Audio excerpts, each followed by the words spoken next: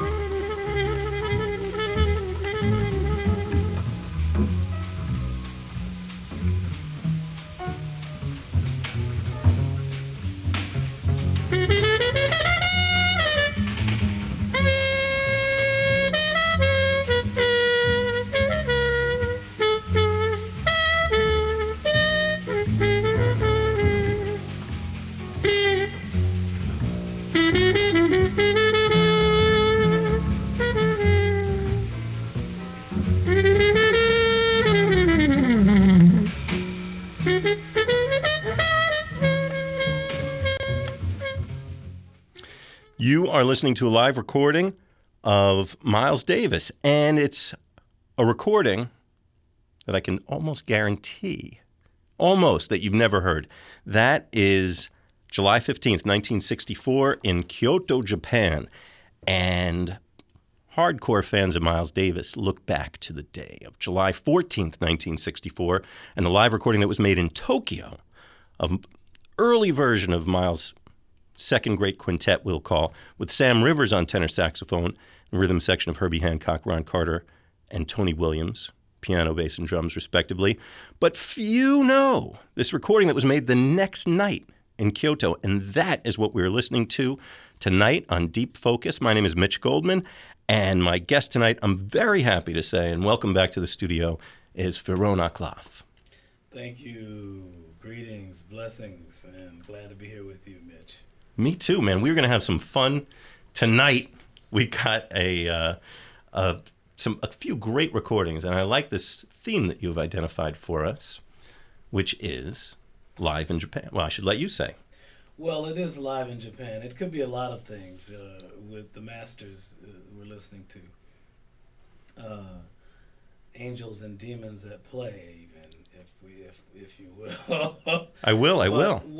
What I enjoyed about this performance was not the usual kind of thing. It's that this is a hall that I actually know. I did not know that. Now I want to know more. Well, there is more. Please. Well, suffice it to say, I have a deep connection with Japan, and particularly Kyoto, and even Kobe, where we will hear later Maestro Coltrane's work there.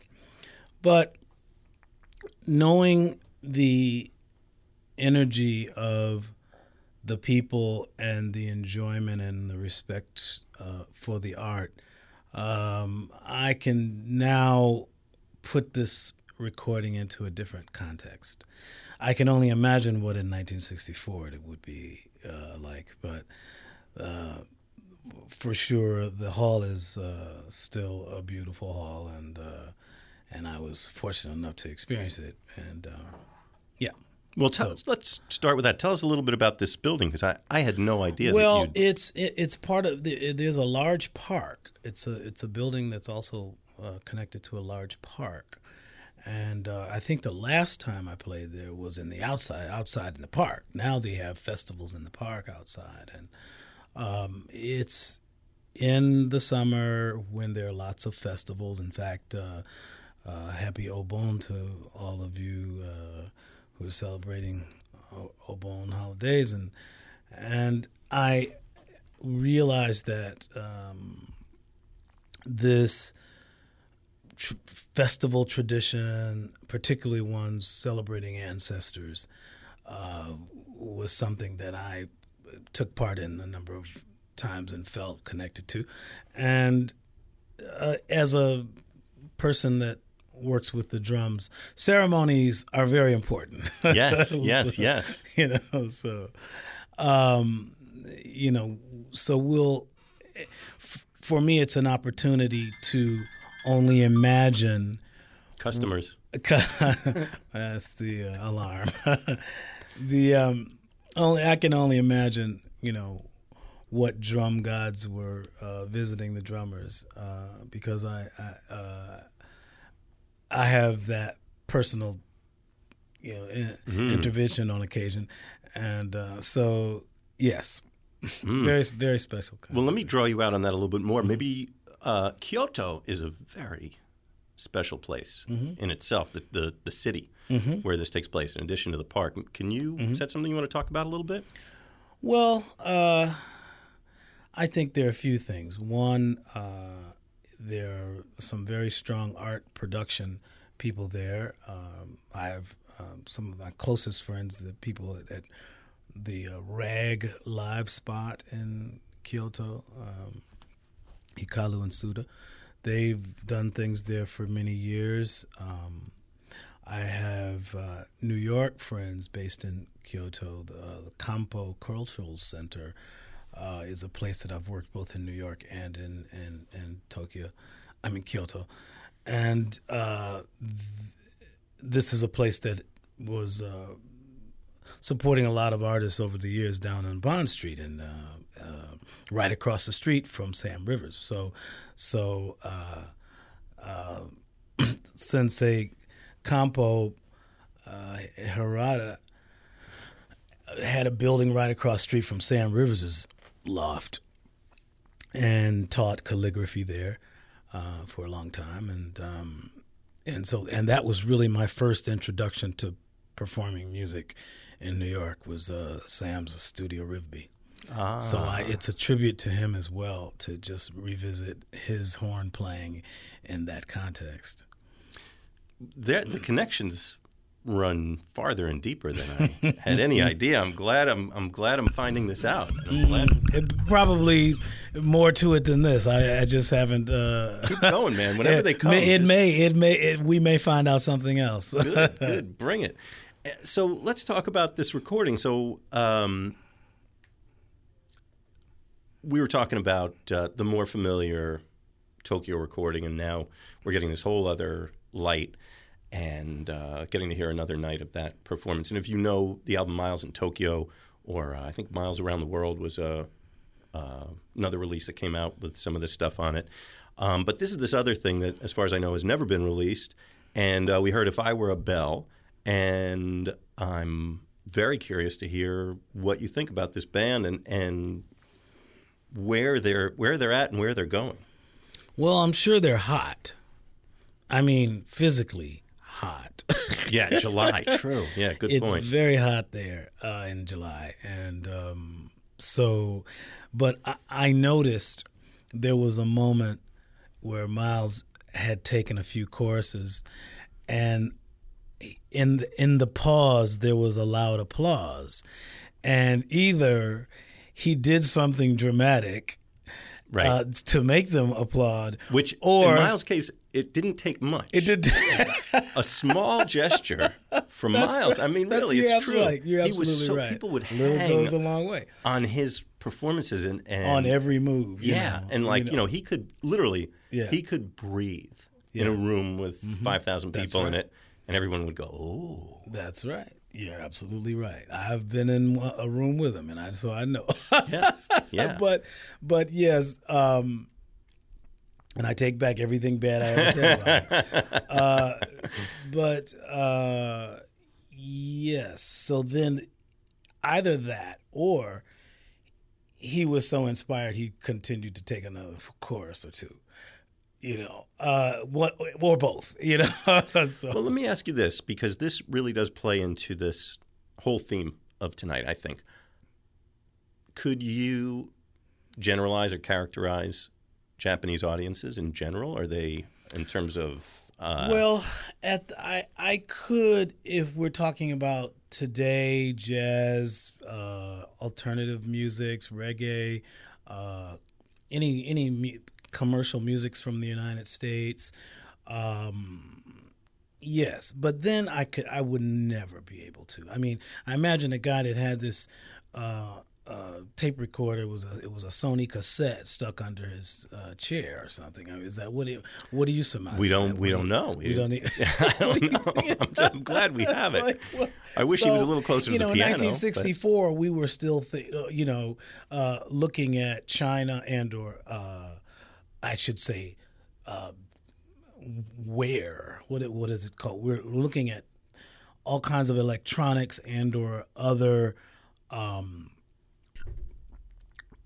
dinnerware, not China, but dinnerware, as not being made from China, but made in Japan. Right. And we had this concept of everything that was made of Japan, which is what the same one we have of those made in China today. Very true. Or Malaysia. Or that's very true. So I'm thinking of that society in Reconstruction in 1964.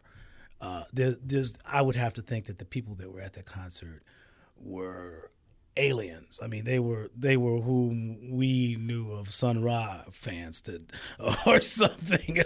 I mean, they would have to be a really unique group, fervent as they may be, They were probably distinctive, small, cultured, and knocked out. I just had a thought, actually, that for me kind of takes us in a whole other direction.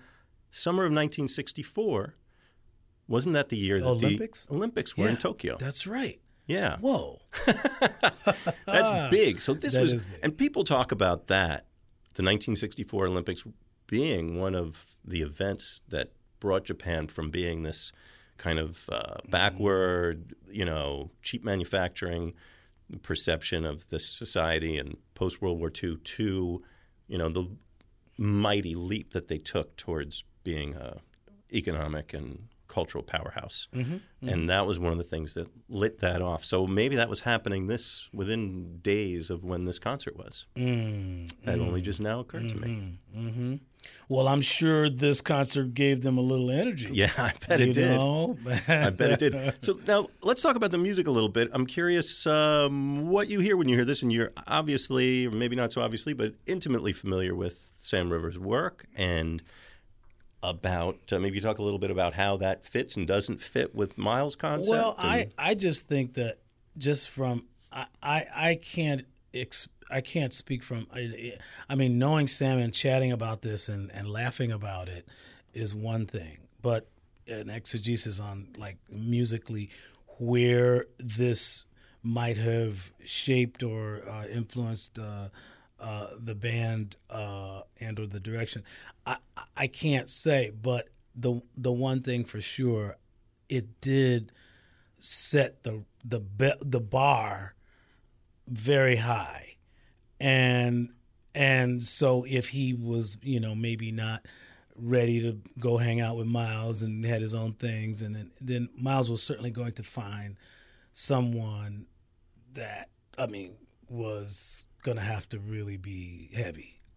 Absolutely. And so, needless to say, the planet showed up. So, Very true. Very true. So. Doesn't get any heavier. And, a little background. Now, this is this band that's in the process of becoming what's referred to as Miles' second great quintet. This is after Coltrane had left the band, and this rhythm section's come together of Herbie Hancock, piano, Ron Carter on bass, Tony Williams on drums. The group would solidify with the appearance of Wayne Shorter later this year, in fact, within weeks of this recording. And that tenor chair, which Coltrane had left, and he had recommended Wayne. Wayne, of course, was kind of a protege of Coltrane's. Wayne was playing with Art Blakey at the time, and a few different tenor players had come through this chair, and Hank Mobley had done some dates. George Coleman, and apparently it was supposed to be George Coleman on this Japan tour, and he was replaced at the last minute by Sam Rivers. But now I listen to this, and I almost feel like Herbie's not quite Herbie yet in terms of concept. And Weren't they all 12 years old? well, Tony very nearly was. Tony literally was a teenager. Ron Carter was obviously very youthful because he's still at it, but he'd made a bunch of recordings, Eric Dolphy and all that stuff by this time, and among many others.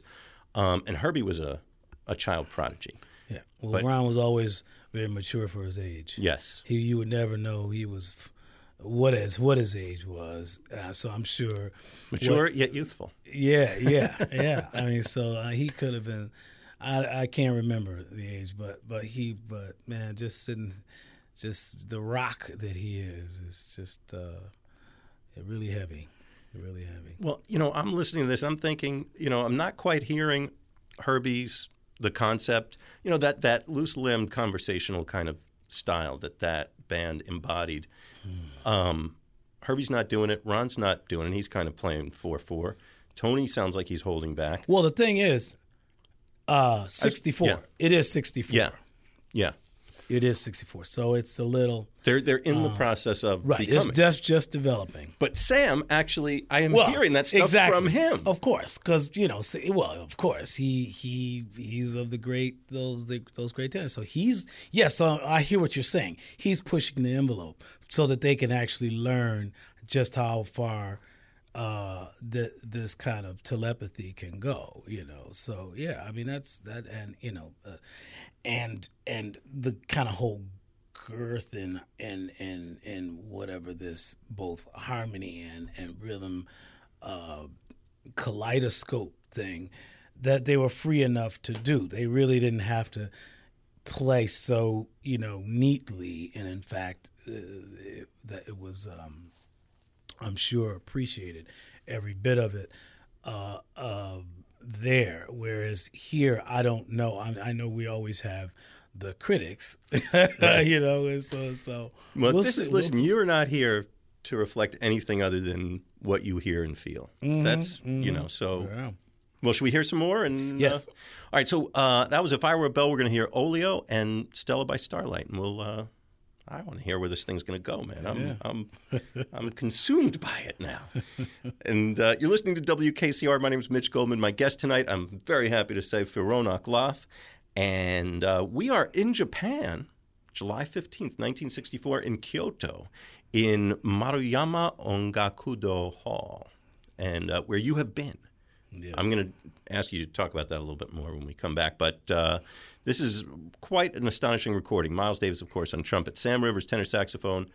Herbie Hancock, piano. Ron Carter, bass. Tony Williams on drums. This is Deep Focus on WKCR. Thank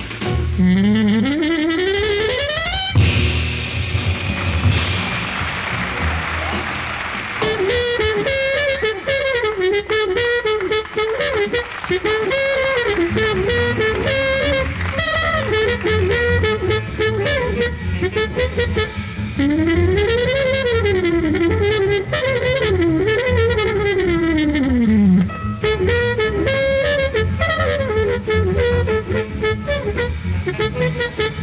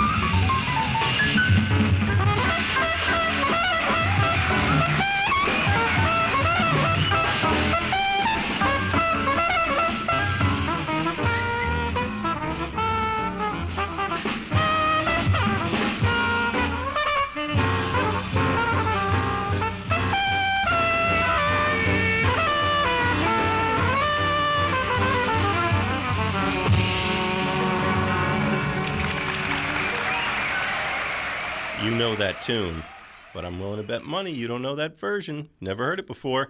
Unless maybe if you were in the Maruyama Ongakudo Hall in Kyoto, Japan, July 15th, 1964. That's where that recording was made of Miles Davis on trumpet, Sam Rivers, tenor saxophone, Herbie Hancock, piano, Ron Carter on the bass, Tony Williams on the drums. Not the more familiar date from Tokyo the night before, but this very rare live recording and a very stunning performance, which I'm discussing tonight with my guest, Firon Aklaf. Firon. Yes. That was, I'm loving this. I'm loving Sam Rivers with this band. I got to say, I'm feeling like I don't want anything more or different. As much as I love what this band became and Wayne Shorter fan that I am. Yeah, well, Sam's world was just so broad at that time that it was unmistakably he was the focus of how one could hear probably the strongest tenor saxophone they'd ever hear of all of the masters that were playing at that time. And you were talking a bit. I mean, who would you put in that category? It's 1964. There's some new doors opening in terms of that depth. John Gilmore, Sonny Rollins, Coltrane, obviously. Of course, they were all.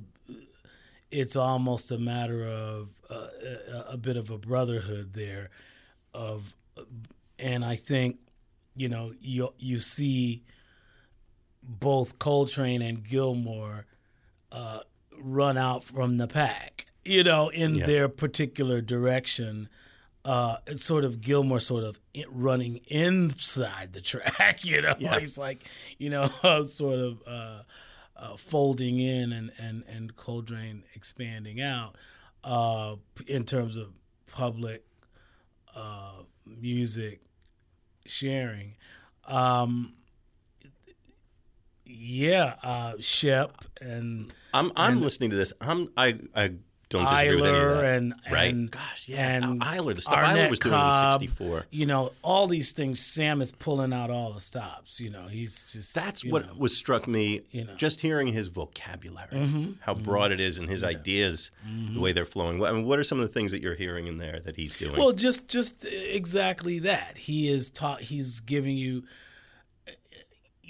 not necessarily in a linear way, but in a much more improvisatory way, giving you the lineage of the horn and how it's been played by various folks over the years. Yeah. He's also starting to pull Tony in particular. Now, I guess I can't remember if we talked about this on the air. There was a relationship between Sam Rivers and Tony Williams going back to the old Boston days. Right. They were both Boston colleagues or mentors and student and knew their families or something like right, that. And yeah. so that would make sense. I mean, I think. But I hear in particular Tony responding to Sam Rivers playing and coming off that, flatter four. Yeah, beat. I remember trying to do the same thing. It's like, I don't know if it worked, but oh boy. Now, I don't think you and I have ever discussed Tony Williams, but I'm going to take a big, fat, wild guess that you've spent your days listening to Tony's playing. Well, yeah, a lot of listening. And the last time I saw him was, of all places, at SOB's when he was going to see the Boom Ensemble play at SOB's on one of the rare times when they would have, and they did over the years have serious music during the week. Sure. And probably still do, but there was Max's great ensemble and Boom and with all the percussionists. And I believe Tony was playing in town that week or something like that. And so I'm there, and he's there. So and in fact, he had just got married. And I told him, I said, Tony, I really want to see that movie with you and Willie Ruff. And he looked a little shocked and says, "Oh, you know about that, huh?" I don't know about that. Well, Willie Ruff, the great French horn player and musicologist and Yale professor alum, professor emeritus, I believe. I was lucky enough to meet in the late 70s, and he told me that personally, that I took Tony Williams to West Africa, and we made a film and we did all these different things, and it's not something that very many people know. I think he was a little private about some of his things. I don't think he was a great self-promotion artist, like one of his counterparts. but he, there are a lot of things that people probably don't know about him that were really interesting musically and in terms of, the things he gathered and the rhythmic vocabulary from around the world. And so, yeah. Was he somebody you've had a particular... No, I met him once or twice. But what about, musically, I feel an affinity of your concept. What happens is, with most of us in my age group, we are really, we have to discuss him, and we have to really develop an understanding of what he contributed, and we also have to try to use that in a way that is not so obvious. So it's that big. It's that big. Okay, fair enough. In that case, I'll leave it alone. You are listening to WKCR FM New York. My name is Mitch Goldman. Jazz Alternatives. It's heard each weeknight from 6 to 9 p.m. And once in a while, if it's a really great Monday, we do this show, Deep Focus. And that's what we're doing tonight. Firon Aklaf is my guest tonight, and we are neck deep in Kyoto in Miles Davis Quintet. And paying special attention to Sam Rivers, although talking about Tony Williams there, who's the drummer on this date. I wanted to ask you a little bit maybe about your experience with Sam and what you learned from that. And I learned I should be as quiet as possible, and just listen. The last time we played together was with an ensemble Reggie Workman organized, and we were walking down the steps of a huge amphitheater in Italy. And I grabbed him by, because he's, first of all, I learned to just, follow your path. I mean, the strength of following one's path is huge with Sam, because needless to say, he's not as decorated as a lot of folks that play that instrument, but he contributed so much to so many in New York for so many years. Your musicians my age, all those horn players my age, or even older. He made it possible for us to have this.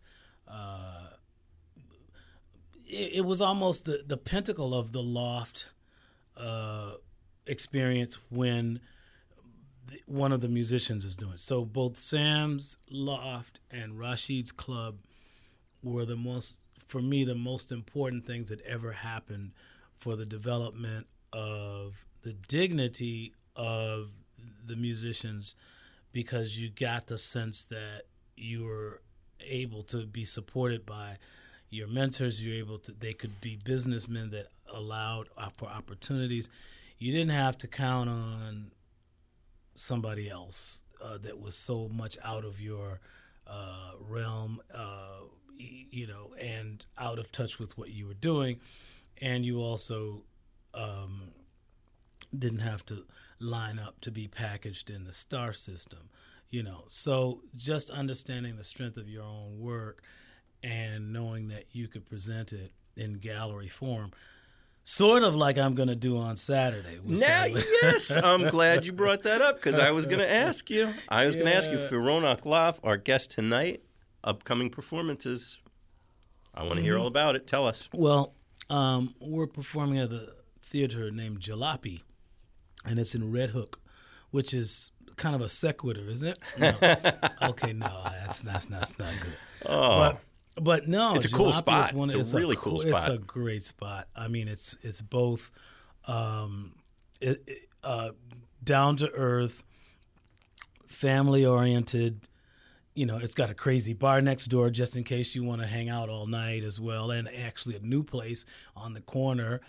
So it's a burgeoning scene, as it were, there in Red Hook. Jalopy Theater is at 315 Columbia Street in Red Hook, and I will be there with a band that's tributing one of my favorite themes, the news. No, the Brooklyn Mime Troupe is going to give you the news as we see it, and we will do socially uplifting, consciousness-raising, lyrics, lashing, slashing. It's about time. It's an important thing that's been worked out of most performances. I've never been one that has been shy to make a nice political joke, or in this day and time, maybe there's no such thing as a nice one. Maybe just anything that, outside of registering to vote is fair. And so, or outside of not registering to vote, I should say, is fair. But there is I might have a new song for the president. Actually, I had not written one, and I just got inspired today. So, would you like to share it with us, or are you going to save it for Saturday? Save it for Saturday. All right. Well, people ask me seriously. People do like, Mitch. You know what's going on with music? Where should I go? I want some music I can sink my teeth into, and some entertainment, and just that feeling of somebody out there has some idea, is thinking the way I'm thinking, or give me something to think about. This is the place to go this Saturday. This Saturday, get your fill of what could be somewhere between Sly and the Family Stone and San Francisco Mime Troupe. So I like it. Now, who's the band? Who's going to be hitting? Well, my longtime cohort is only a fraction of what he represents to me. Jerome Harris is playing bass. And, we wrote songs together during the Jump Up days, and we still have over time penned a few things, mostly for our personal selves. But in this case, it's time we can have folks like my daughter. Even we both have adult children now, so yeah, to sing. And Alicia Zebulon, daughter of Zebulon, who played with Stevie Wonder, percussionist. Who else? Ade, Steve Colson's playing keyboards with us. Shu Nakamura, guitarist. And I should have the flyer in front of me so I remember who everyone who's there. Who did I not mention? Me. Wait, who's playing, who's playing percussion drums on this? Yes, and there's me. And Jarawa's going to play percussion. Brian Jarawa Gray is going to play percussion with us. So Saturday night, Jalopy Theater. What time? 8 and 10. And I suggest reservations because the place is great. It's funky. It's small. It's wonderful. But I suggest reservations because and it's really affordable too. It's only $10 for each show. I that's an important thing today. And $15 for 2 shows. So the way you want to get to Jalopy Theater, 315 Columbia Street, is go to www.jalopy.biz, and you will see the map and the several routes to get there. Even the bus works well over there. I've taken the bus there. And that Brooklyn has become something, huh? Yeah, too bad wasn't like that when we lived there. Exactly. I remember thinking, this place, it would be so cool. That's if there were just some music venues, maybe a restaurant or two, movie theater. There was nothing out there. Yeah. We split too well, soon. there was a place that Preacher few. played, the Val Hal. There was something like there that. There were some little spots, but nothing like now. Seriously. No. Jalopy. No, the place. Jalopy.biz. JALOPY. Jalopy.biz. Go check that out. And absolutely, Saturday, the place to be. Yes. And or you can see my whole schedule there at my website, which is spelled, my name is not easy to spell, PheroanAKLAFF.com. Yes. We are in Kyoto, and we should probably play some more music, but I want to hear, I got to ask you, tell me about this building because, you've traveled the world, I can say that, and place, spirit of place, and especially the sound environment, these things. Right. Well, this building was, at that time, that would have been a new building. Mm-hmm. When I played it was a little older, so it was more seasoned, I guess. I would imagine. Yeah. And so I could hear the newness in the building. I hear it's a reverberating hall, and hence, for the first few minutes, we heard Tony not playing as aggressively, and that's what we Germans do to size up the room first, and then just to make sure that everything is pleasant and all the various corners are not. Ringing with somewhere in the microphone and cymbal and bass drums. I noticed he was using a lower pitched bass drum. This was before he went to. It could have been what drums were supplied for that day, and that was the tuning that worked. I don't know, but it wasn't his classic small bass drum sound. Interesting. Yeah. Well, let's dive back in. We've got it's all of you. Is the next piece, and then the recording ends a couple of minutes into 7 Steps to Heaven. That's all we got. of this one. So, shall we hear it? Yes. Yes. Firon Aklaf. Into the 7 Steps to Heaven. Yes. Who, by the way, I don't know if I mentioned this, is playing this Saturday at the Jalopy Theater in Brooklyn, jalopy.biz. But we are listening to Miles Davis, Kyoto, Japan, July 15th, 1964. There's only one recording that's been released of Miles Davis with Sam Rivers. As far as I know, this tour might be the only time that they played together. And what we're listening to tonight is not that one recording from Tokyo, but the following night in Kyoto. So this is fresh stuff and great stuff. I hope you agree. So all of you and 7 Steps to Heaven from Kyoto, July of 1964. WKCR.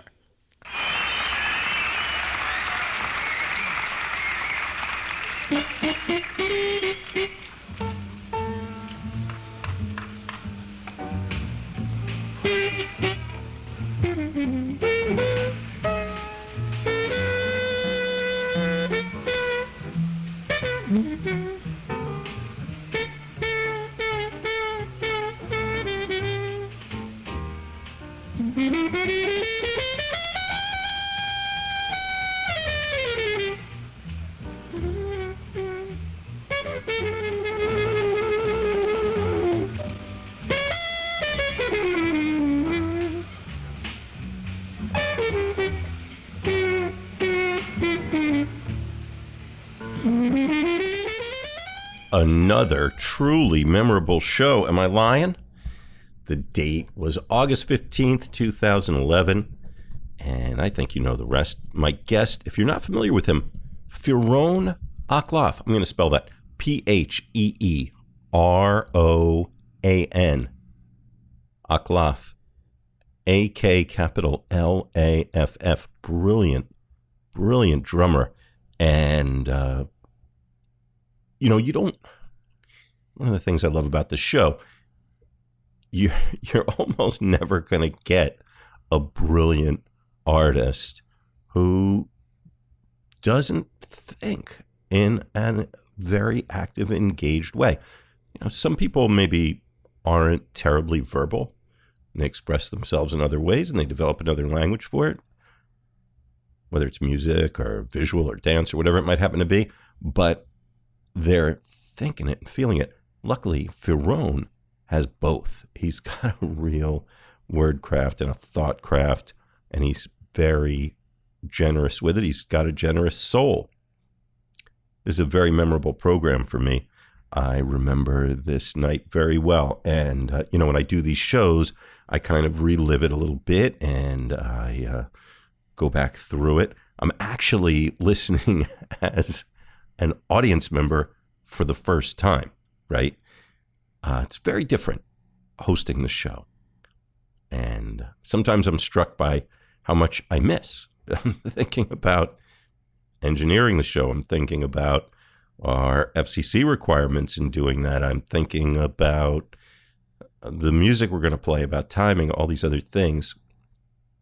And I try to create the headspace to engage with my guests, because that's the most important thing for me.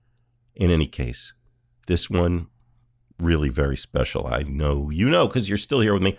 So that was the first of 3 parts. There's 2 more parts coming, and let's get over and listen to them. And I'll just say, if you're enjoying this the way I think you are, if you haven't done it already, you want to subscribe. You'll find us on probably already did on your favorite podcasting app. You can always find us on the hosting site, which is mitchgoldman.podbean.com. And I'm going to ask you, give us some likes, give us some 5 stars or thumbs up or whatever, make some comments. And there are literally millions of podcasts out there, and this one disappears for most people. So you can make a huge contribution to us. I don't accept any money from anybody. Support's another story. I could use all you can give. So yeah, please do spread the word and let people know. Let your music loving friends know about Deep Focus. It really makes all the difference. I see you over at part 2.